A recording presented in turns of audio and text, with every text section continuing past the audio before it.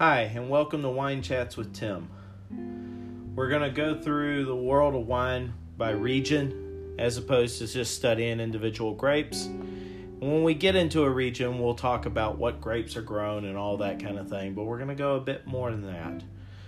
You have to have a frame of reference. Most people are going to talk about a region and talk about the grapes, the climate, and soil, and it's all important. In the end, it's probably the most important thing, but it's not the whole story. I believe in a holistic approach. The history, the culture, the food, the religion, the language matters almost as much. For example, it explains why Saint-Emilion and Pomerol were considered such backwaters and forgotten about for so long if you understand the religious issues that were part of the French Revolution. Religion played a far bigger part on the right bank than it ever did on the left bank. Also, realizing that Bordeaux was British during its most important development stage explains why Premier Cru is above Grand Cru there, but Grand Cru is above Premier Cru in Burgundy. Understanding the history of city-states in Italy explains why regions right next to each other can produce completely different wines with the same grapes. History can explain the mess that is German wine in general. These things matter. As we hit each region, we explore all these factors as best we can. We're going to start with France. It's not necessarily because I'm a Francophile. I am, but that's not the reason. It's because the AOC system of France is what all European wine is based upon. I believe that to an extent, American wine is going to reach that point soon as well. The rules may seem arbitrary at first, but as you delve deeper, you can understand why and can see a future where those kinds of rules could be implemented here. If you own a vineyard, say in Howell Mountain, you have a set price that you know you can get for Cabernet Sauvignon grapes. As long as everyone else on that mountain produces good Cabernet Sauvignon grapes, the price is going to keep going up. If some crazy nut decides to pull up his Cabernet and plant Semillon or something else there, it will devalue your grapes. Especially if the Semillon's bad. The entire thing depends upon people hearing Howell Mountain and thinking great wine. Imagine if they plant Zinfandel or Petit Syrah. I can definitely foresee a day where landowners band together to determine what grapes can be grown in certain AVAs to protect their own interests. This is what led to the AOC in the first place. It's confusing at first, but there's normally a reason certain grapes are grown in certain places. Normally it's because of soil and climate, but sometimes it's economics, and sometimes it's war. As we look at it, the first thing is what is the AOC? Simply, it's the Appellation to Origin Control. It's a protectionist system. It's administered by the INAO, and about 46% of all French wines fall into it. So this regulating body is going to control the areas of protection, the variety of grapes allowed in each area, yield per hectare, vineyard practices, the amount of alcohol, winemaking practices, and tasting and analysis. If you fail to meet the quality levels, you get labeled a different thing. Used to be called the Vins de Limine Qualité Superior, but that's been abolished. Normally, you just get bumped down to a lower level. So, if you're not AOC, then what are you? Well, there's Vin de Paille, and these are country wines that they have their own regulations and controls. And then you have Vin de France, which is just table wine. The seeds of the AOC, or AOP, gets used kind of interchangeably. AOP is what the EU established. AOC is old traditional French. The seeds of this go back way before it actually was created, but it began in the Châteauneuf-du-Pape region. And it was because of adulteration and fraud. But even before then, you see beginnings of it in Champagne, little bits of beginnings in the Médoc as they start outlawing different things. You can go all the way back to Philip the Bold and the Duke of Burgundy, who demanded that all Gamay be ripped up and replanted with Pinot Noir. There were always rules and regulations being implemented. In the 1930s, when the AOC was created in Châteauneuf-du-Pape, the main type of fraud was that hybrids and inferior grapes were being used. Now today, there are 18 allowable grapes in Châteauneuf-du-Pape. So it's amazing to consider inferior grapes when there's already that many allowed. But it was happening. There are pros and cons of this, just like in everything else. Your major cons are that you don't allow for experimentation. So if you're a grape grower, and especially now in an era with climate change, you might be encouraged to plant a new variety that's going to do well with heat.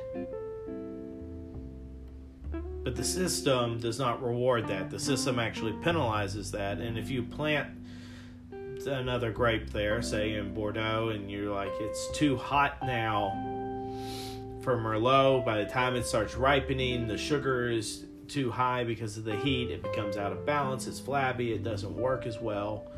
I want to plant something different. The system will then label that as just vin de France, just table wine. It's not worth the effort. You wasted, you just lost money. So that's the biggest con, is that you can't experiment. One of the other problems is the system's just based on tradition and what was thought best back in the 1940s, when the system really began to take hold. And technology's changed. We have ability to do things that we couldn't then. At the time when you were trying to battle, say, frost in Bordeaux, the best method for doing it was to put fans in the vineyards that could keep air circulating and blow it. Well, it was seen as mechanical and something that was dangerous, and so, dangerous as in that it would give an unfair advantage to certain places over others and was deemed untrustworthy, and so they banned it. But if you have enough money, you can hire a helicopter to fly over your vineyards and accomplish the same thing. And you see that happens now. The rules haven't been changed. The pros are on the consumer side, though. Because of all this regulation, if you go out and you get a Bordeaux, what it's going to be. You know what it's going to taste like, what the grapes are like. You have a good idea. Whereas you can buy a wine from here in America, from Napa Valley, and it's all over the spectrum as to what it's going to be.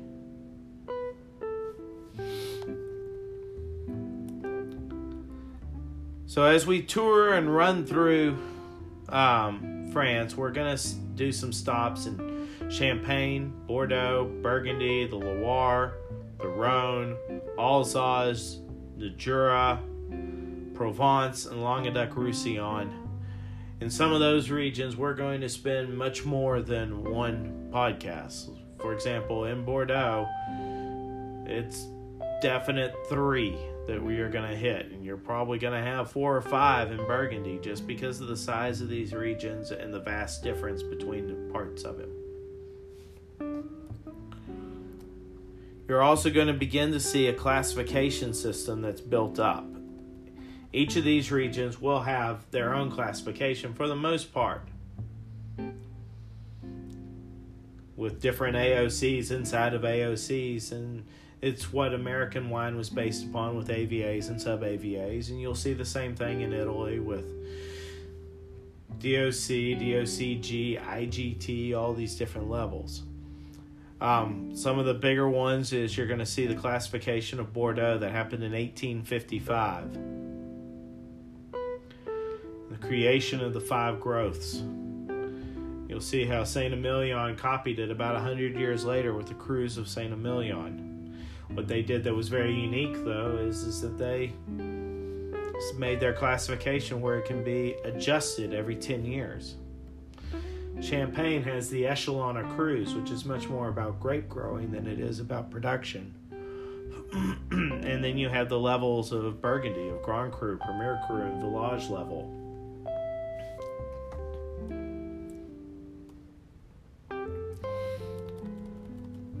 And France's history plays a big part in all of this, especially as you start to look at the different regions. Just like everywhere else, viticulture was brought by the Etruscans, the Greeks, and the Romans. The Greeks thought that Gaul, what they called France, was too far north, so they didn't really bring it to anywhere except for Provence.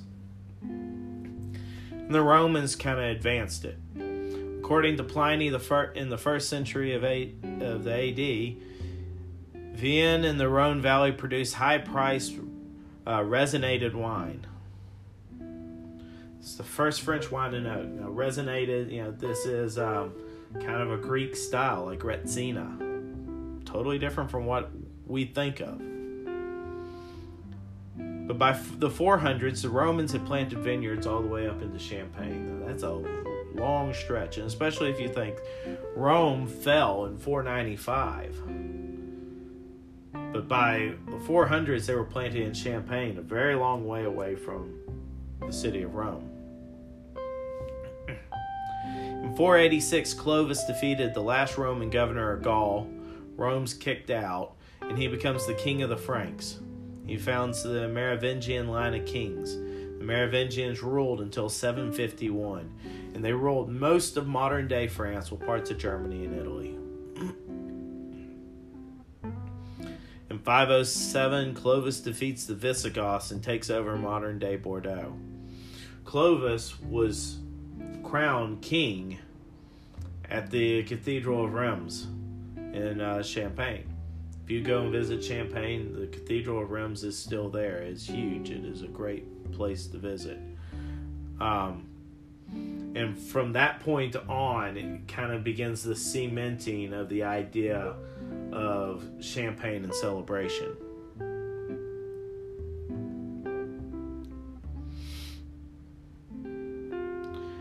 In 630, Clos de Béziers is planted, and it's the first Grand Cru vineyard, and it's planted in Burgundy.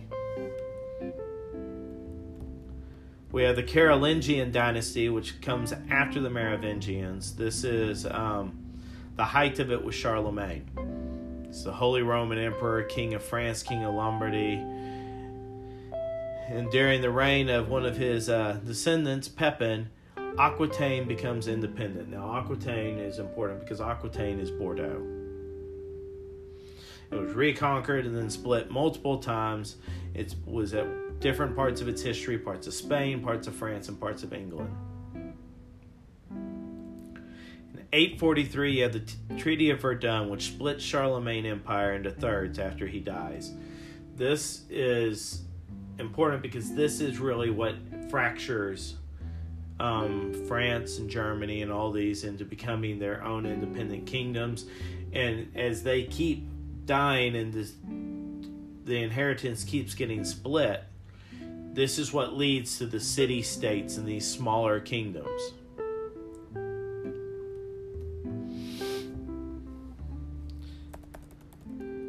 Alsace becomes part of what's known as Middle Franca. In 855, Lothar dies and it's divided again, and it becomes part of Lotharingia or Lorraine. If you study World War II, you see that Hitler was always trying to demand for the return of Alsace and Lorraine to the German throne, which is part of this. In 880, Alsace becomes part of the Holy Roman Empire. In 1054, one of our other big events that happens that shapes French history is you have the Great Schism, which splits the Catholic Church. And the Catholic Council is held at Avignon. Avignon is down in the Rhone area. In 1152, Eleanor of Aquitaine is married to Louis of France, and she has her wedding annulled because of the Crusades and how poorly France does in the Crusades. Aquitaine, as an independent country, the marriage was a political one, looking for French protection. When it was obvious that France was unable to provide protection due to their inability at war, she appealed to the Pope, got the marriage annulled, and 2 years later she marries Henry II of England. At that point, Aquitaine becomes English. This is Bordeaux, and remains that way until the end of the 100 Years' War. The 100 Years' War, in many senses, was a war fought about control of Bordeaux. 1262, Alsace becomes independent and becomes a free imperial city. In 1309, a second papacy is created in Avignon, which then eventually, as a result of fixing the Grand Schism, becomes the only papacy.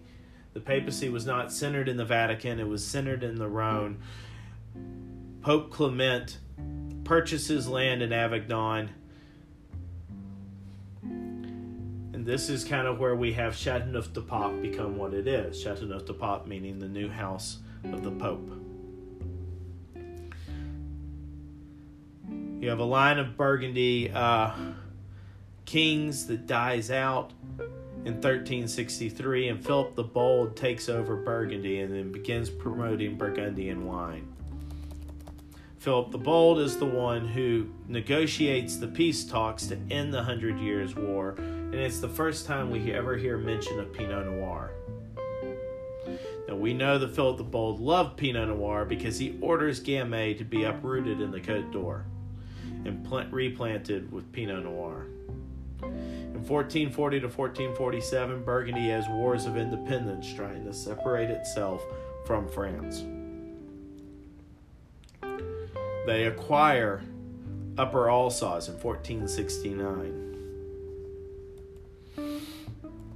1477, Frederick the Great of the Holy Roman Empire retakes Alsace, cementing this as being German. The 1500s, Aquitaine, which is, gone back to the French at the end of the 100 Years' War, appeals to the English for help against French Catholic persecution.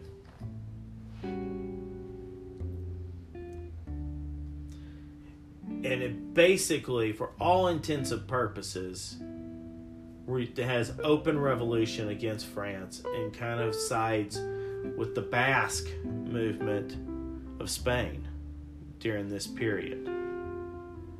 In 1525, Aubryon is founded, and this is really the first situation where we have fine wine anywhere in the world that is sold by a title of a chateau instead of just as its region. Previously, you just bought Bordeaux or you bought Burgundy, and it didn't matter necessarily where it came from, who produced it.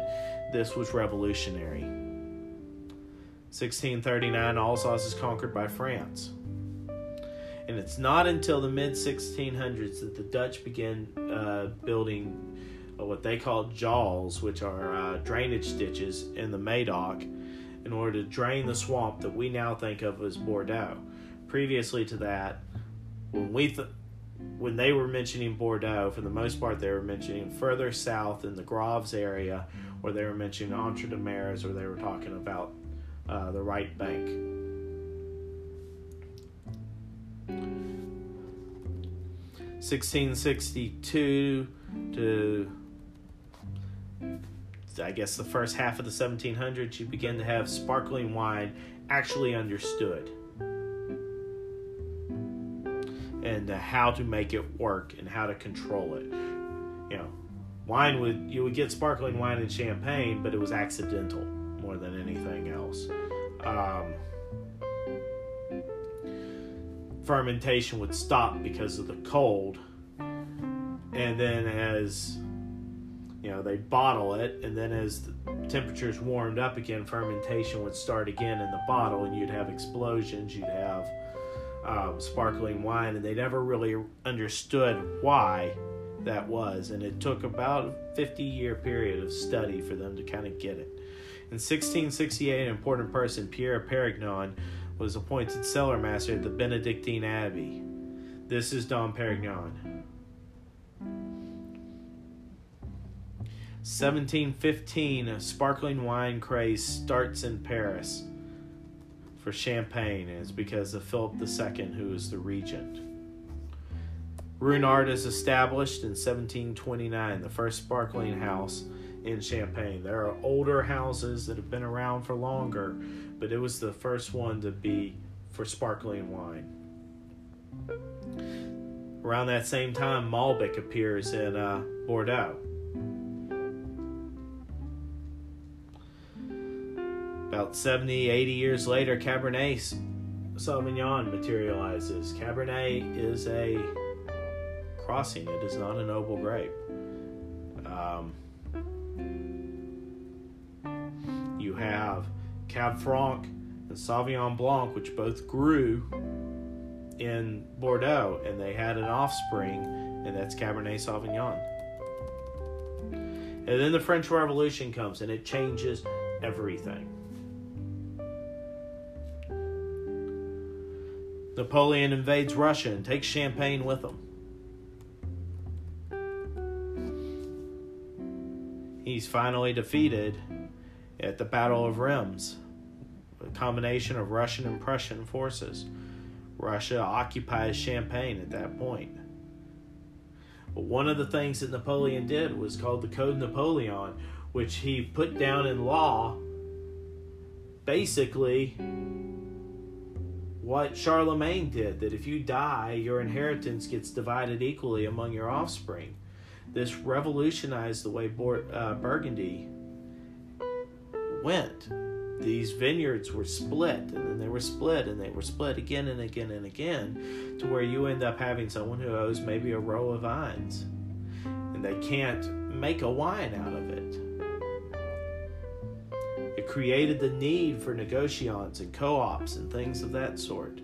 It didn't affect Bordeaux. Bordeaux was incorporated. They were giant companies. They were not individual landholders. In 1855, Napoleon III orders the classification of the Médoc. Around the same time, Dr. Laval classified the Côte d'Or and created the basis for what we know of today as Premier Cru and Grand Cru levels. And not long after that, phylloxera happens and totally decimated everything. Around the same time, Prussia takes over the Alsace. Kaiser Wilhelm is crowned Emperor of Germany at the Hall of Mirrors in Versailles. And then an American, a Texan, Thomas Munson, figures out grafting and how to defeat phylloxera. It's 1888. So you basically had 20 years of just terrible harvest after terrible harvest because of phylloxera. You then have other fungal diseases that are happening right after that. All of them are things that are brought from the New World over on accident. Sort of like bringing smallpox from the Old World to the New World. The same kind of thing happened with viticulture. And then we have World War I. Germany declares war on France. 1917, you have the Russian Revolution, and Champagne is banned. This is important because Champagne's number one market was Russia. They're forced to kind of try to find a new market. It's delayed because German forces occupy Champagne.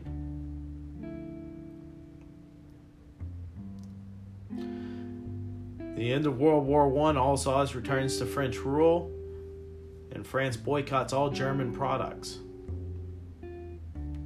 You have the beginning of laws regulating Champagne, and this is kind of the beginning stages of understanding the AOC. And then it's put into effect in 1936 with Châteauneuf-du-Pape.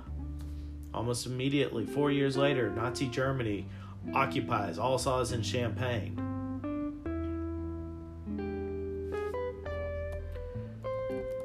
There was a thing called the System of Complaint.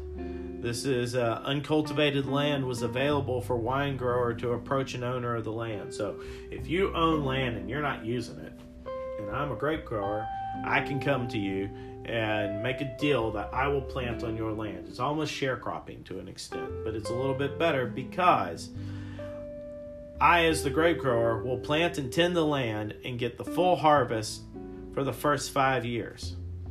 After that, I will split the harvest equally with the grower, and the landowner would split it for perpetuity. The whole purpose was to encourage grape growing.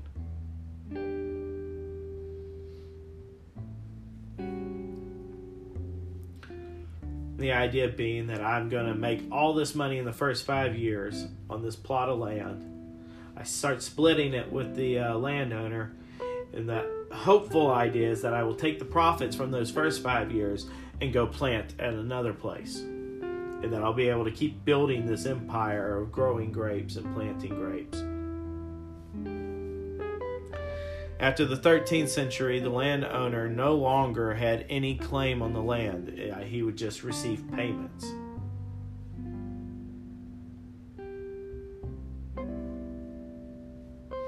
It was a way to end serfdom also. So it was very much a sharecropper idea. Just like sharecropping was supposed to replace slavery, and it was almost inherently the same thing. It's replacing serfdom, but it's almost the same thing. You had, everyone knows about phylloxera, but there were other fungal diseases. Odium reduces quality and quantity and color. Led to some of the most disastrous vintages, and then they finally figured out it was cured by sulfur dusting. Downy mildew. They figured out that they could cure phylloxera with grafting, but then the grafting created downy mildew. And it would attack the green parts of the vine, and the effect would be that the leaves would fall off, which is going to inhibit photosynthesis. It also will inhibit cover, to where your grapes are just getting blistered by the sun. And then you had black rot. We have noble rot, which is a great thing, but the black rot is a totally different thing. It could cost you up to 80% of a crop.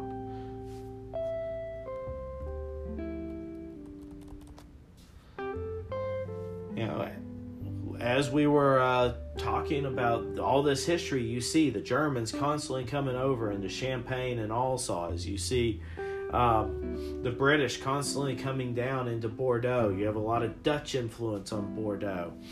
Provence and Languedoc have a little bit more in common with Piedmont than they do Burgundy or Champagne. You will see that there were times where the French exerted control all the way down into Piedmont. You have these huge wars that just devastate the country. All these things, as we hit regions, are going to become very important. In terms of hectare and what grapes are grown the most, Merlot is the most planted grape. This will change. Global warming will affect this. The second most grown is Grenache. Ugni Blanc is third. This is, you don't see wine bottles labeled Ugni Blanc. Ugni Blanc's what you use for cognac. Then Syrah, Cabernet Sauvignon, Chardonnay, Carignan, Cabernet Franc, Pinot Noir, and Sauvignon Blanc.